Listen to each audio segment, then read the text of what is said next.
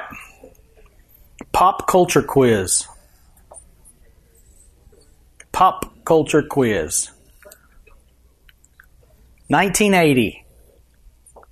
I know a lot of you weren't alive in 1980. Some of us were. In 1980, the National Academy of Recording Arts and Sciences instituted a new award at their award show. And their award show is called what? Anybody know? The Grammys. Anybody familiar with the Grammys? 1980, they instituted a new award. The category was Best Male Vocal Performance. The winner? Anybody know?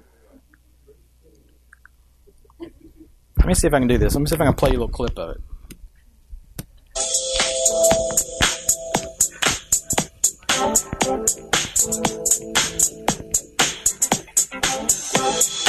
Huh? Anybody recognize it? It's coming. You may be an ambassador to England or France. You may like to gamble. You might like to dance. You may be the heavyweight champion of the world. You may be a socialite with a long finger pearls, but you're gonna have. Nobody? That was not me. Anybody recognize that? First of all, seems a little odd to me that was the best they had that year. That's just me. Right? Anybody know the artist or the song? Oh! People are saying Bob Dylan. People may be right. In 1979, folk artist Bob Dylan recorded and released his Slow Train Coming album. One particular track on this soon-to-be iconic album was the song we just played called Gotta Serve Somebody. It's odd because the album Slow Train Coming, and hence the single Gotta Serve Somebody, were Dylan's first offerings after he said he was born again, that he had become a Christian. Odd that the music industry would recognize a, quote, Christian song as the best rock vocal performance by a male. Odd that Dylan would record a Christian album after being such a big part of the folk and hippie movement of the late 60s and into the 70s. Odd that a blatantly Christian message would resonate with the music industry of that day and age. The song's pretty simple in its arrangement. You kind of felt the ditty, right? Kind of bluesy rocker. Let me read you some of the lines in it, because there's some odd lines in it. Listen to this. You might like to wear cotton. You might like to wear silk. You might like to drink whiskey. You might like to drink milk. I'm not making this up. You might like to eat caviar. You might like to eat bread. You may be sleeping on the floor, sleeping in a king-sized bed. Again, I'm not making this up. There's more odd lines that we're not going to get into. I encourage you to look it up when you leave here today. But the chorus says this. Whether you like cotton, silk, whiskey, milk, caviar, bread, floor, king-size bed. The chorus says this. But you're going to have to serve somebody. Yes, indeed. You're going to have to serve somebody. It may be the devil or it may be the Lord. But you're going to have to serve somebody.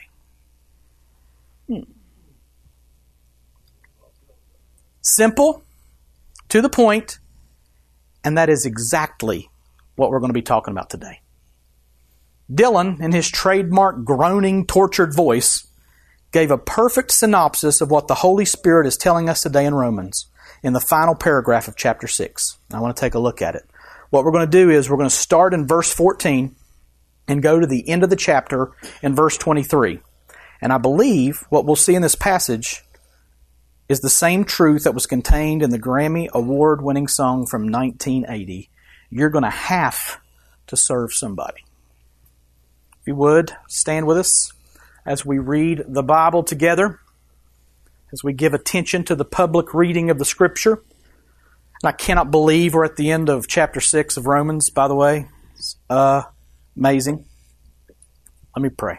Let me read, then I'll pray. Got ahead of myself there. For sin will have no dominion over you, since you are not under law, but under grace. What then? Are we to sin because we are not under law, but under grace? By no means. Do you not know that if you present yourselves to anyone as obedient slaves, you are slaves of the one whom you obey, either of sin, which leads to death, or of obedience, which leads to righteousness? But thanks be to God, that you who were once slaves of sin have become obedient from the heart to the standard of teaching to which you were committed, and, having been set free from sin, have become slaves of righteousness. I'm speaking in human terms because of your natural limitations. For just as you once presented your members as slaves to impurity and to lawlessness leading to more lawlessness, so now present your members as slaves to righteousness leading to sanctification. For when you were slaves of sin, you were free in regard to righteousness.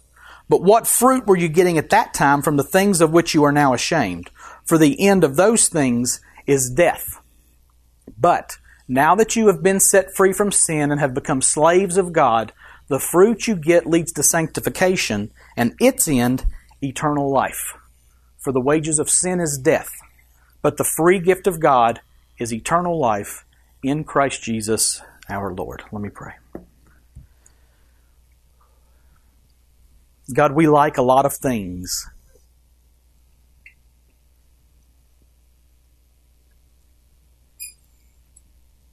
We may like cotton and silk. We may like whiskey and milk, caviar or bread, sleeping on the floor, sleeping in a king-sized bed. But this morning, God, the truth is, we are going to have to serve somebody. I pray that you would show us the truth of who we have served, who we are serving, who we will serve. And I pray that your word would drive it home to us in power, by the power of your Holy Spirit. Help us, God, in Jesus' name. Amen. You can be seated.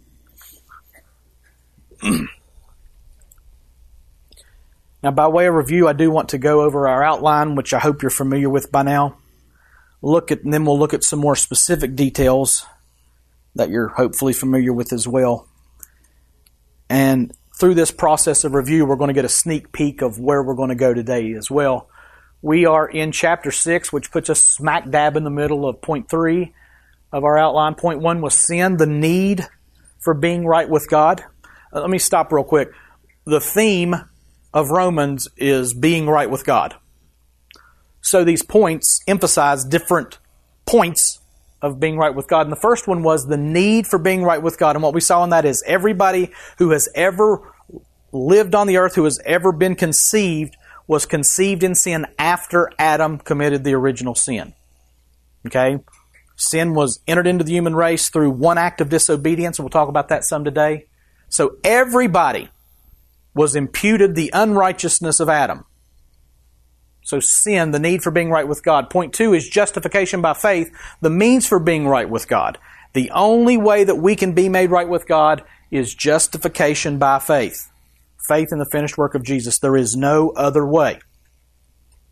Which brings us to point 3, blessings, the results of being right with God. And what we saw in chapter 5 was Paul taking some time to help wrap our minds around what he had just laid the foundation for through chapter 4, and he started giving us analogies of what it means to be justified, how it works out into our lives. Which brings us to station. That process that helps us to know that we are right with God. Expiation is God taking the guilt of our sin away from us. Propitiation is God pouring out His wrath for our sin upon the person of Christ. Jesus Christ hung on the cross, and He took your sins upon Himself. And God punished those sins in Christ. That's propitiation. He stood in for us, and God punished Him instead of us. Imputation, we saw some of that with Adam. We were imputed, given Adam's unrighteousness, but in this process, we're given the very righteousness of Christ, which is, if we never moved past imputation, we'd be all right, because we realize that we've been given the very righteousness of Christ. But it doesn't stop there. Wait, there's more. Which brings us into the state of justification. I am right to stand in God's presence. I have the right and I am right to stand in God's presence. Why? Because I've been given the righteousness of Christ. After we were justified, a judicial proclamation, justified, right with God, we begin the process of sanctification. And sanctification is a process of us becoming more and more like Jesus in our everyday lives. We talked about the difference between objective truth, which is justification. You are justified. You have the righteousness of Christ. That's the truth. Whether we experience it fully or not, sanctification is the process of starting to walk that out, to actually see it happen in your lives as you become more and more like Jesus. And this is tricky. Sanctification is tricky because what we don't want to do is make sanctification a process of earning your salvation. That's already been settled in justification. But if sanctification doesn't follow your supposed justification, your justification never happened. That's what we're going to talk about some today. So sanctification is not you earning your salvation, it's the proof that you were justified. As you start to become more and more like Jesus in your talk, in your walk, in your thoughts, in your silk, in your cotton. So sanctification leads us to ultimate salvation. And let me say this, as a precursor to something that we're going to talk about today, there is no salvation without sanctification. And I'm not saying you got to be sanctified to be saved. I'm saying you got to be sanctified to be saved. Stay with me. Now what we talked about in Romans 6 so far is there's a process of taking this truth, the truth of our justification, and then starting to walk it out. You have to know it. You have to believe it. You have to reckon it, or the ESV says consider it. You have to write it into your account. And after that, then you can begin doing it, which is what Andrew started last week bringing us into, the process of doing. We talked about knowing the truth, believing the truth, reckoning it into our accounts. Nobody writes like that, do they? Knowing, believing, reckoning, and that leads to doing. So what we're going to talk about today is what does it look like to do this thing? Because we can talk all we want about knowing it. We can say we believe it. We can say we wrote it into our account, but until we start doing it, it's ethereal and it's meaningless. So, we're going to do this a little bit different than we have in the last weeks. I don't have time today to go word by word, verse by verse in this 10-verse passage. We're going to take them in 2 or 3 verse chunks, kind of like a short paragraphs at a time inside the paragraph. I tried to find the break in this paragraph to split this up into at least 2 messages, and I just couldn't find it. It's one good big thought. So I hated to separate it. So we'll take the whole thing, get the main thought, and then see how it brings this chapter to a close before we jump into Romans 7, which should really excite you. You're like, why should I be excited about Romans 7? Trust me. You should be excited about Romans 7. Because it's awesome. And that's next week. So, I did include verse 14 in this week's passage, though it was in Andrew's message last week, because it sets the table for us. We will take it by itself. For sin will have no dominion over you, since you're not under law, but under grace. Now, you'll note that this is not a command. He is not saying, don't let sin have dominion over you. There's a difference, right? And he's not saying, don't be under law, but be under grace. He's making statements of fact. For the believer, listen, believer, and let me just say up front, if you're not a believer, hopefully what this message does is make you really want to be a believer. Because there's some really good news contained in what we're going to look at this morning. So if you're not a believer, listen and ask yourself, is this something that I want? And then we'll talk about that at the end too. So, he's not saying don't let sin have dominion over you. He's not saying don't be under law but be under grace. He's making statements of fact. For the believer, sin will have no dominion over you. For the believer, you are not under law, you are under grace. Now this is also setting the tone for what will be a pattern of contrasts in the rest of our passage. And what contrast do you see here in verse 14? Not this, but this. You're not under law, but you are under grace. So the contrast is between being under law and being under grace. Now, what's it mean to be under something? That's under the table. That's not what it's talking about. To be under law means to bear the weight of the law, to be under the authority of the law. What does it mean to be under the law?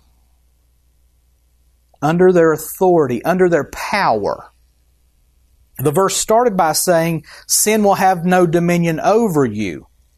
So you won't be under sin or under law. But what are you under? That should be pretty exciting to you, by the way. We are under grace. We're not sin, not the law, but grace. And that's a foundational contrast as we move forward. And keep in mind, we're going to see a lot of contrast today. So you are not under the law, you are under grace. Now, it would be real easy to take that statement and say, okay, I'm not under the law, which means what? I can do whatever I want, right? There's no law that impedes me. Not many of you drive through Sophia, West Virginia, do you? There's like 2 policemen in Sophia, and they love to write tickets. And it's 25 miles an hour through Sophia. It's hard to do 25 miles an hour. So I always come back to that analogy and I always think, if there was no law, I could drive 55 through Sophia and they could never write me a ticket. Now, is that smart? No, it's not smart, because there are businesses, there are homes, and there are people crossing the road. Is it smart to drive 55 miles an hour through Sophia? No, it's not. That law is in place to help protect me. But without that law, I feel a freedom, and I start to do stupid stuff. And without a law, you know what we start to do? Stupid stuff. I like that.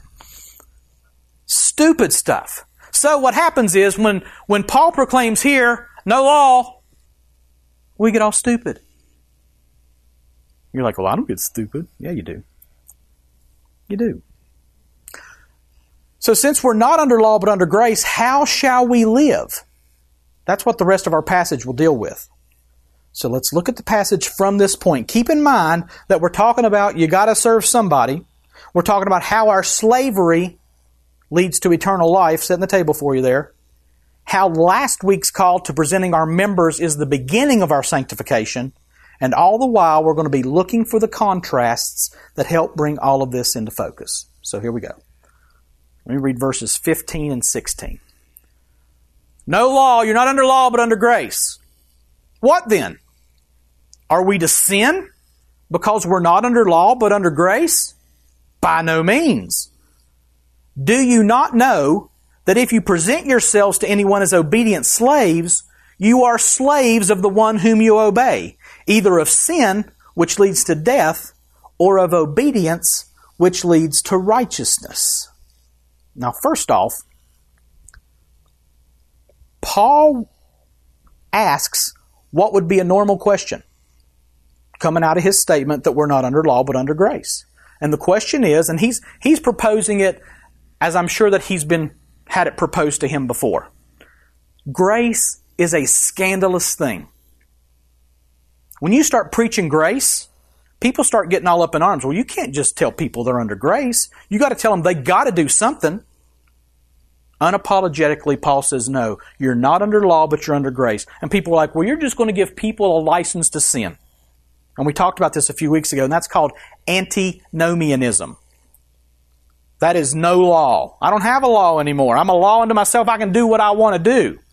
And that's what people are accusing Paul of. So if you don't hear that statement, you're not under law but under grace, and start to think, well, I can start to do whatever I want to do, you're not hearing it right.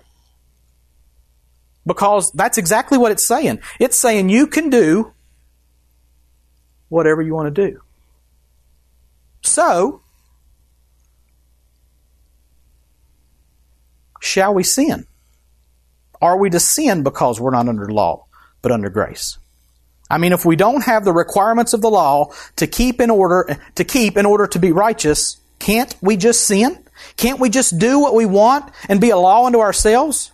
And this is very similar to what he asked at the beginning of the chapter. If you got your Bibles in front of you, you'll see it in verse 1. 6:1 says, "What shall we say then? Are we to continue in sin that grace may abound?" Verse 1 asked if we should sin so that grace could abound. And here in verse 15, he asks, are we to sin because we're under grace?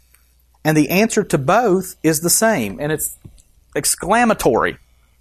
By no means. And that phrase is emphatic, and it's as pointed as it can be. It's the same phrase that Paul used in chapter 3 when 3 times Paul asked if God was unfair or if the law was nullified by grace. And this phrase, by no means, is a strong phrase, and it's as strong as it can be used. As strong as it can be used. It means may it never come to be, or it could never come to be. It denotes an impossibility. So should we sin since we're not under law but under grace? And the answer is, are you ready?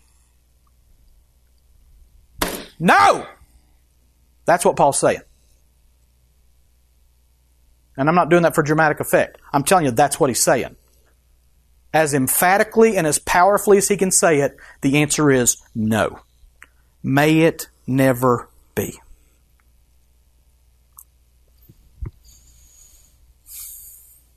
But why? It should be impossible to even think about, but it's not. But why? Because Paul points out here that you are a slave to what you present yourselves to. So if you present yourselves as slaves to sin, if you sin just because you can, you get what sin brings. And what does sin bring? Either of sin which leads to... Is that what you want? You want death? You're like, some days it might be all right. Is that what you want, church? Is that what you want, believer? You want death?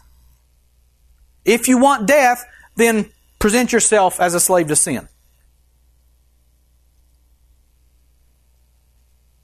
But, in a clear contrast, if you present yourselves as slaves to obedience, you get something else. It's not death, but what is it? And it's not life. Be careful. Look at the text. Or of obedience which leads to righteousness. So there are 2 contrasts here. Sin is contrasted to obedience, and death is contrasted to righteousness. So what do you think God's will is for you, Christian, believer? Sin leading to death, or obedience leading to righteousness? So which should you present yourselves to? Sin or obedience? Pretty simple, right? But how? That's the rub, right? You're like, yeah, I would choose righteousness. I would choose obedience. But how do I do it? Verses 17 through 19. But thanks be to God that you who were once slaves of sin have become obedient from the heart to the standard of teaching to which you were committed, and having been set free from sin, have become slaves of righteousness. I'm speaking in human terms because of your natural limitations. For just as you once presented your members as slaves to impurity and to lawlessness leading to more lawlessness, so now present your members as slaves to righteousness leading to sanctification. Do you just see the bump set spike here? I mean, really. Paul, under the inspiration and guidance of the Holy Spirit, sets this up perfect. I mean, really. Do you want death or do you want life? Let me tell you how you get life.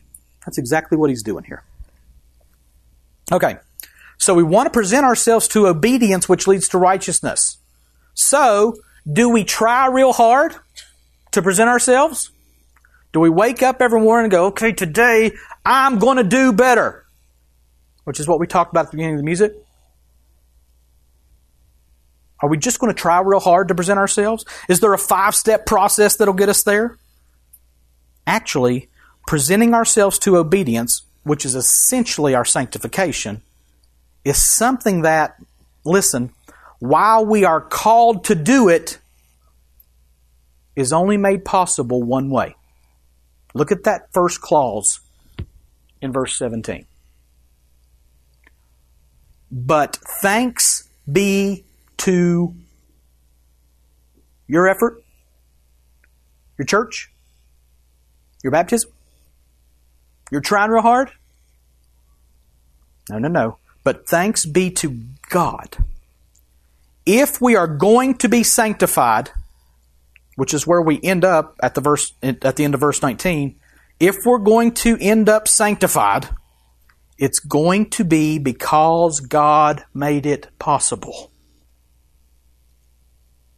And what did God do here? Look, but thanks be to God that you who were once slaves of sin have become obedient from the heart to the standard of teaching to which you were committed. And having been set free from sin, have become slaves of righteousness. Now let me go back and recap that, because he just said a lot. By God's doing, we, believers who had been slaves of sin, became obedient. Now we'll get to what we became obedient to in just a second. But look at that. God took slaves of sin and made them obedient.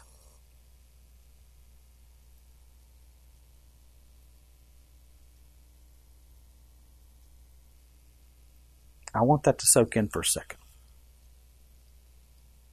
God took slaves of sin and made them obedient. Not just externally, but from the heart. To what? To the standard of teaching to which you were committed. They became obedient to truth, to doctrine. And let me tell you what, I spent too big of a segment of my life, my Christian life, decrying the dangers of doctrine. Doctrine divides people, and we don't need doctrine, we just need more Jesus. And that is a lie. You say, how can it be a lie that we just need more of Jesus? You know how you get more of Jesus? Doctrine. There's no other way. There is no other way. It's not your experience. It's not your ecstatic utterances. The only way you get more of Jesus is through sound doctrine. It is true that we need more of Jesus, but not at the expense of doctrine. You became obedient from the heart to the standard of teaching to which you were committed. They devoted themselves to what in the book of Acts? To the apostles' experiences? No. To the apostles' teaching. That's why we do this every week. That's why we do this on Wednesday night. It is important. It is irreplaceable in your life. Not that I've got all this knowledge. God forbid that be the truth. But in this Bible, that's the standard of teaching to which we are to be committed. And it happened as God made us obedient to that standard of teaching. And it's doctrine. And having been set free from sin, which means it happened, it occurred in the past, what is the result? And having been set free from sin, you became a slave. Yes! Always what I wanted. I've always wanted to be a slave. I was a slave, and I became a slave. Woohoo, right? Congratulations, you've become slaves of righteousness. I went from being a slave to being a slave. Now really, what does that mean? It means just what it says. It means you were a slave of sin. God gave you a new heart to become obedient to the teaching He entrusted to the apostles, and you were set free from sin as a slave master to righteousness being your slave master. Now, is that a win? Is that good news? You bet it is. Keep reading. And after saying He's using this analogy of slavery for what reason? Because of your natural limitations. He said, I'm trying to communicate to you in a way that you'll understand. That's what that little phrase is about there. So after He says that, He points out that when we were a slave of sin, we presented our members as slaves to impurity and to lawlessness. And what did it lead to?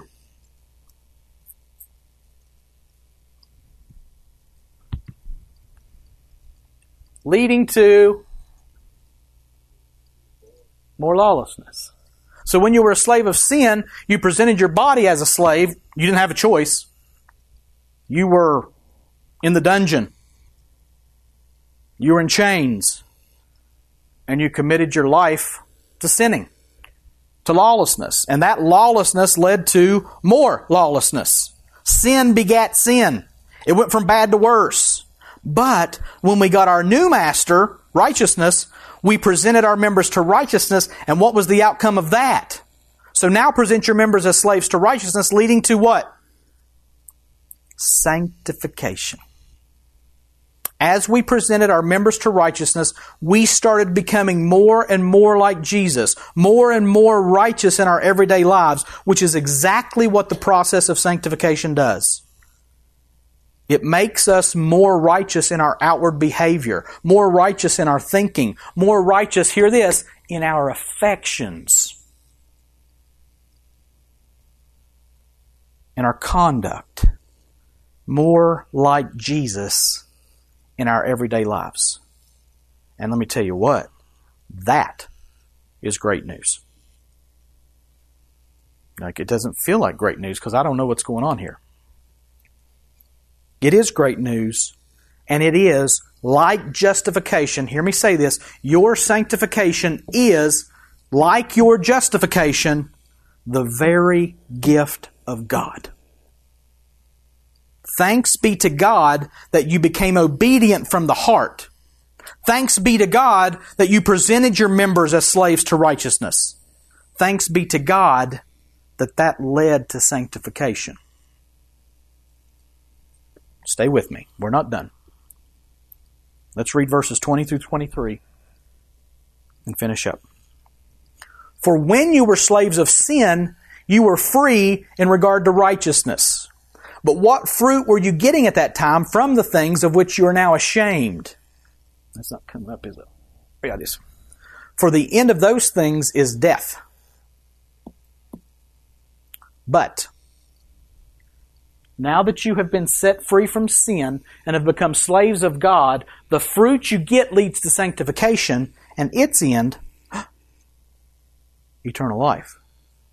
For the wages of sin is death, but the free gift of God is eternal life in Christ Jesus our Lord. Man, now that's a strong group of verses right there. So, we don't go on sinning since we're under grace. We saw that earlier. That was verses 14 through 16. We became slaves of righteousness leading to sanctification. That was verses 17 through 19. So now what? Verses 20 and 21 take a look back at when we were slaves to sin. When we were slaves to sin, we were free in regard to what? We were free in regard to righteousness. Righteousness had no power over us. Righteousness had no pull for us. We weren't attracted to righteousness. We were slaves of sin. And we're like, righteousness? No thanks.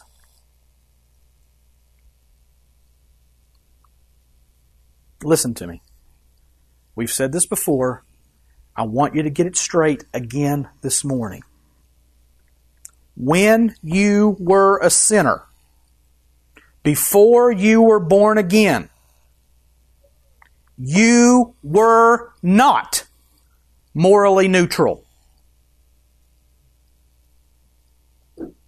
with the option of choosing righteousness. That's the doctrine of total depravity. We saw way back in chapters 1 through 3 that everyone was born a sinner, and as such, listen, the wrath of God was rightfully reserved for them. Everybody. Again, get a hold of that truth. We are born as slaves of sin.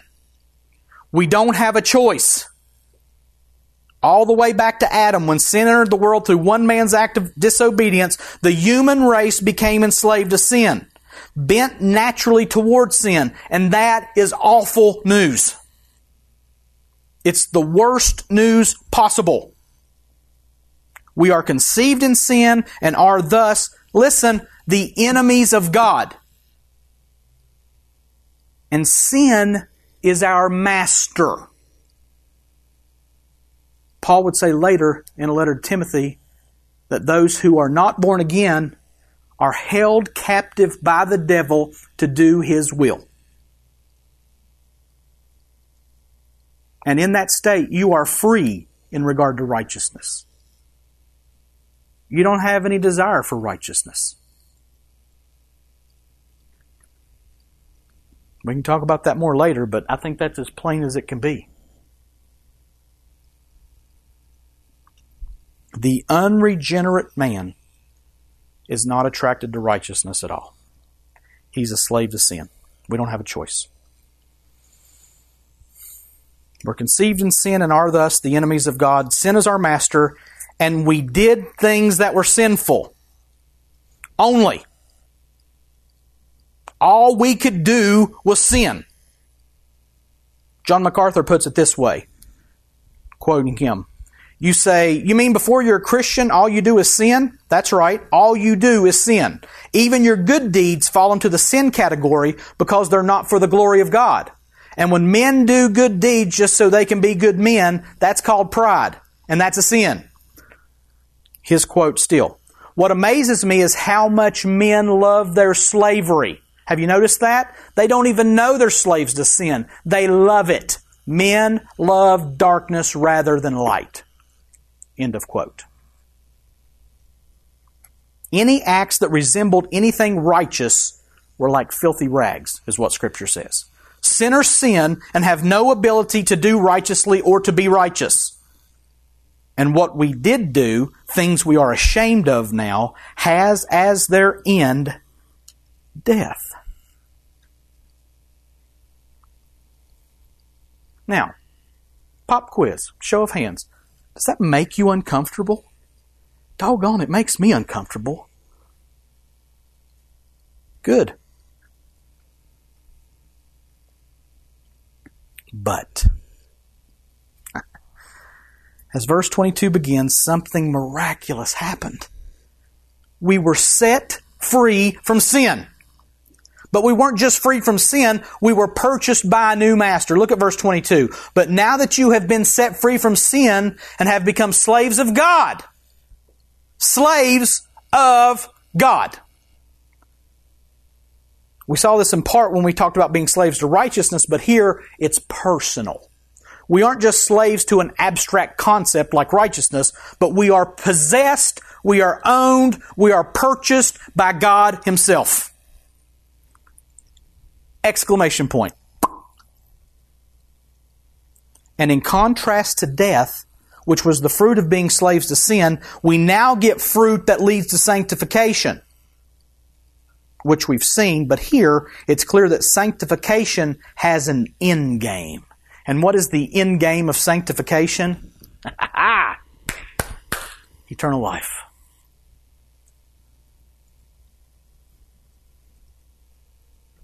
Eternal life. Now there's a contrast. The fruit of death contrasted to the fruit of eternal life. And then it all wraps up in verse 23, which is the right hook, the uppercut, the haymaker.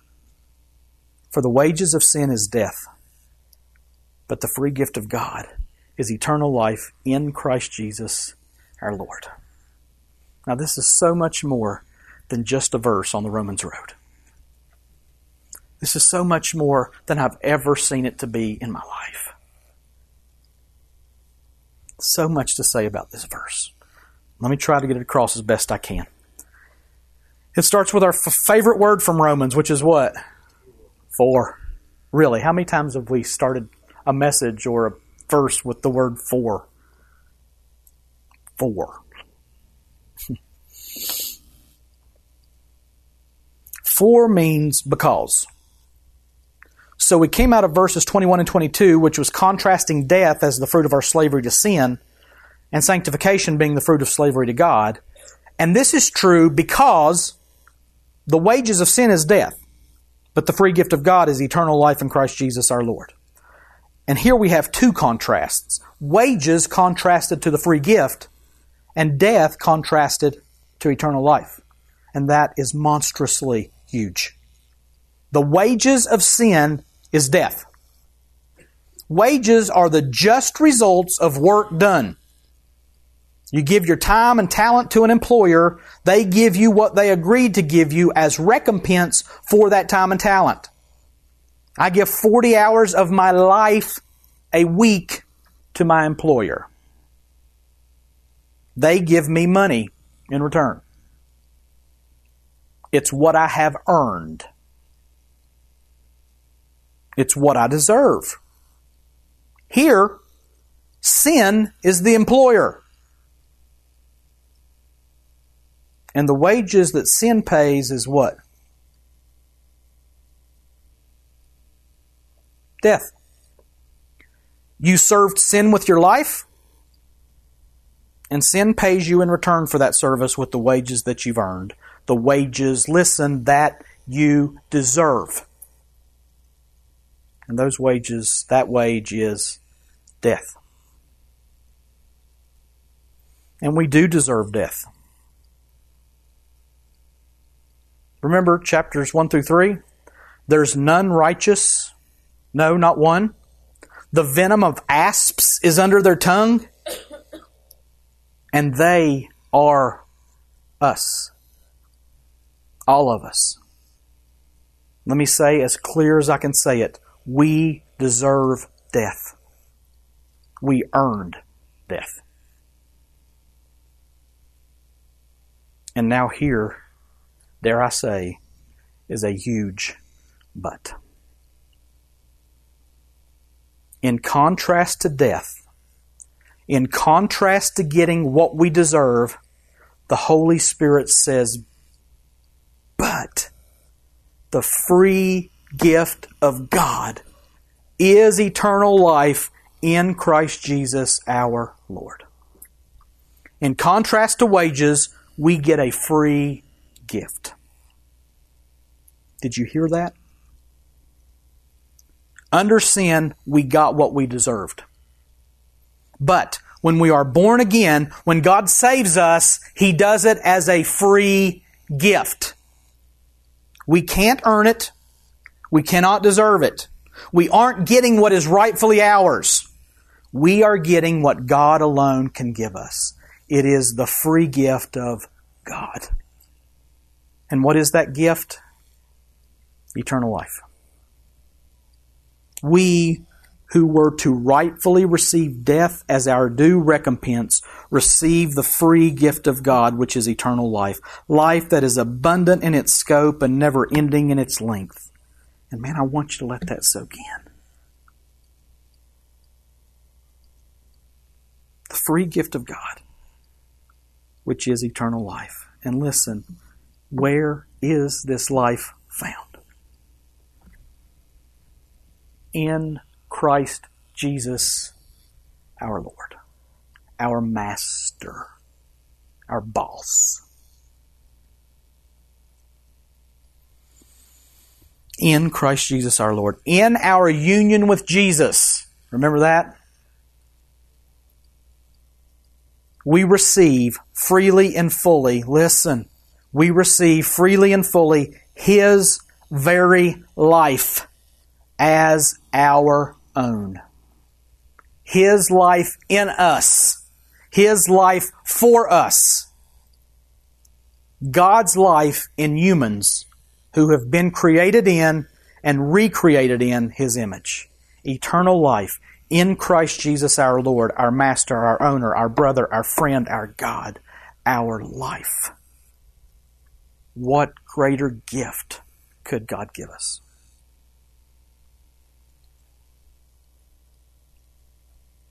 So, let me try to sum this up. Let me try to see how we can apply this. Let me bring the how into this.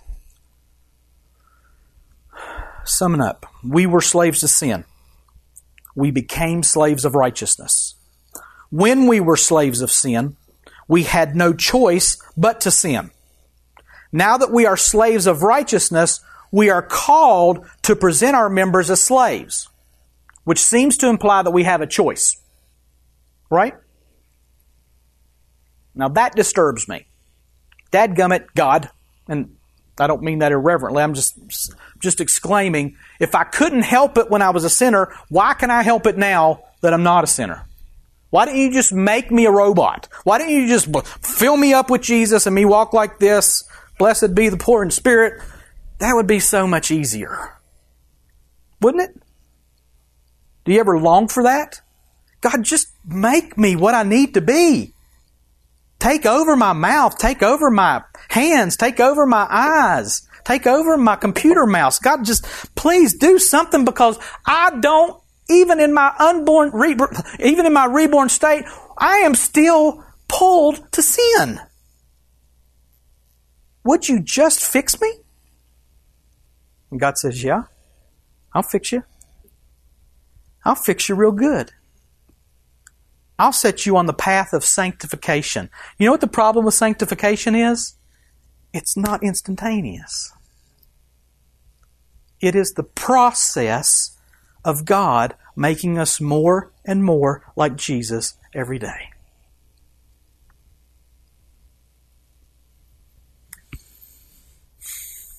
But why do I have a choice?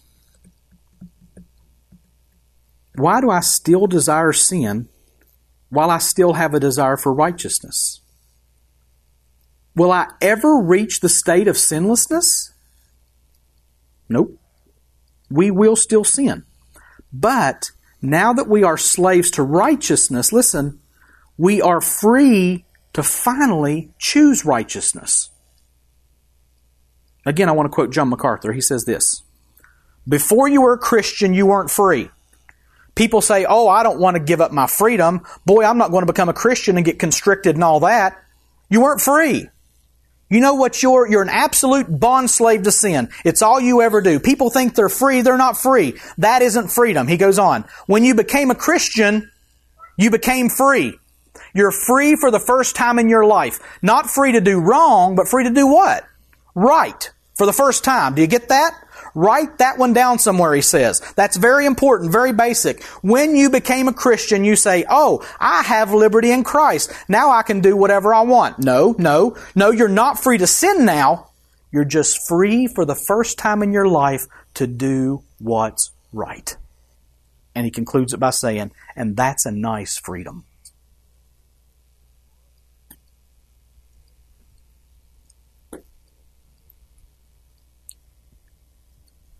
So, because you were justified, that sets you free to choose right. Justification leads to sanctification. Sanctification leads to eternal life. Eternal life is the gift of God, and it is seen in us and through us, listen, or we don't possess it. If people don't see eternal life in you, you don't have it. I'm not saying perfect obedience. I'm saying they see something in you, they're like, wow, there's something there. Justification leads to sanctification. Sanctification leads to eternal life. So without sanctification, there's no what? Eternal life. So walk backwards, up or down the rung with me, however you want to do it. Eternal life, eternal life, sanctification, justification. So you start out with justification, a legal proclamation by God, justified. Righteousness of Christ given to you. You take the next step, which is toward sanctification. which is progressively becoming more and more like Jesus because you see the truth, you know the truth, you believe the truth, you reckon it into your account, and you begin to do the truth. That's sanctification. And as you proceed up that ladder, the end game there is eternal life. So without sanctification, there's no eternal life. That is not you earning your salvation. It's you working out your salvation with fear and much trembling, because it is God who is at work in you, both to will and to work according to His good pleasure.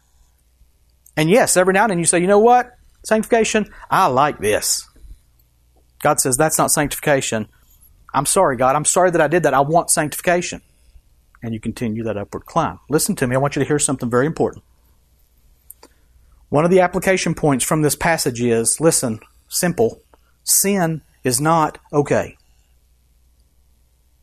Oh, and we sugarcoat it. Man, I fell today. Man, I slipped up. Man, I messed up. No, you sinned, is what you did. Call it what it is, and it's not okay. Because sin is not the proper path to sanctification. And you can choose sin, unfortunately. But it's not okay. Hebrews 12:14 says, strive for peace with everyone and for the holiness, without which no one will see the Lord. Now that's a call to strive for holiness. That's what sanctification is. And without it, you will not see the Lord. Let that sink in. If you're not striving for holiness, if that's not your desire, you're not saved. And you're not going to see the Lord. You are a slave to sin, and the end of that is death. You say, well, I kind of have a desire for holiness. Good. With everything that God has placed within you, which is His very life, His very Spirit, His very power, strive for holiness. Because without it, you will not see the Lord. You said, but justification is by faith. That's true. And it's a free gift of God. But if you're not striving for holiness, listen, you have not received that gift. And boy, you're just a legalist. You throw your tomato any way you want to throw it. I don't care. I'm just telling you what the book says. Commit yourself to that form of teaching to which you've become obedient to. Sin is disobedience. Striving for holiness is obedience. And now you're a slave of righteousness. The answer to all of this, I think, the end of all of this is found in one place. Second application point. First one was sin is not okay. The second one is this. The answer to it all, the end of it all, is found in one place, and it is found in Christ Jesus our Lord. Hear me say this as plainly as I can say it. The only answer to the need for sanctification is found in our union with Jesus Christ. You were baptized into His death. You will be raised in a resurrection like His, so walk in newness of life now. That was the message of the first part of Romans chapter 6. Shall we continue to sin since we're under grace and under law? May it never be. How can you who died to sin continue to walk in it? It's preposterous. Now, does it say that you'll never sin again? It does not say that. Are you walking in sin? If you're walking in sin, you are not saved. And the end of it is death. You'll get paid on payday, and your payment is death. Congratulations. But the free gift of God is eternal life in Christ Jesus our Lord. You're going to serve somebody. You are serving somebody. It might be the devil, or it might be the Lord, but you're going to have to serve somebody. Bob Dylan was right. Right now you are serving somebody. For eternity, you will be serving somebody. For the believer, thanks be to God that we became obedient from the heart. Thanks be to God that we are slaves to righteousness. Thanks be to God that we are united to Christ. Thanks be to God that we are serving Him, and the outcome is eternal life, free to be a slave to righteousness and to serve the Lord. It might be the devil, or it might be the Lord, but you got to serve somebody. Let me pray. God, I'm glad that you have set me free. And yes, I say that plainly, wholly, without question. You have set me free to be a slave of righteousness. That does not make me better than anybody. It makes me the recipient of a free gift. It makes you glorious. It makes you beautiful. It makes you good and benevolent. And it makes you the very power source for this life that I'm seeking to live. God, yes, I sin a lot. When I am dry, you fill my cup. When I fall down, you pick me up. And you put me back on the path of righteousness.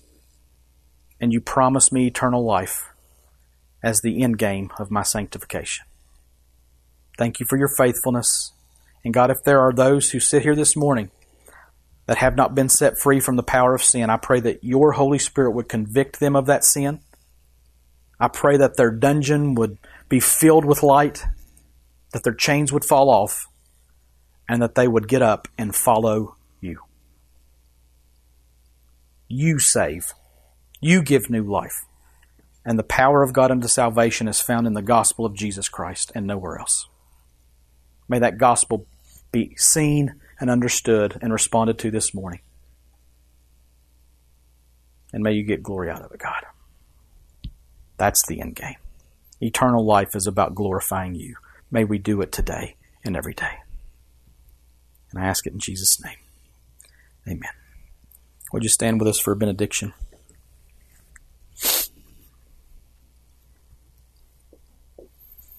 And I can't help it. I got to use the one that I use most of the time. It just works, fits so well. Now, to Him who is able, to keep you from stumbling and to present you blameless before the presence of His glory with great joy, to the only God our Savior through Jesus Christ our Lord, be glory, majesty, dominion, and authority before all time and now and forever. And all God's people said, Amen. You're dismissed. Thank y'all.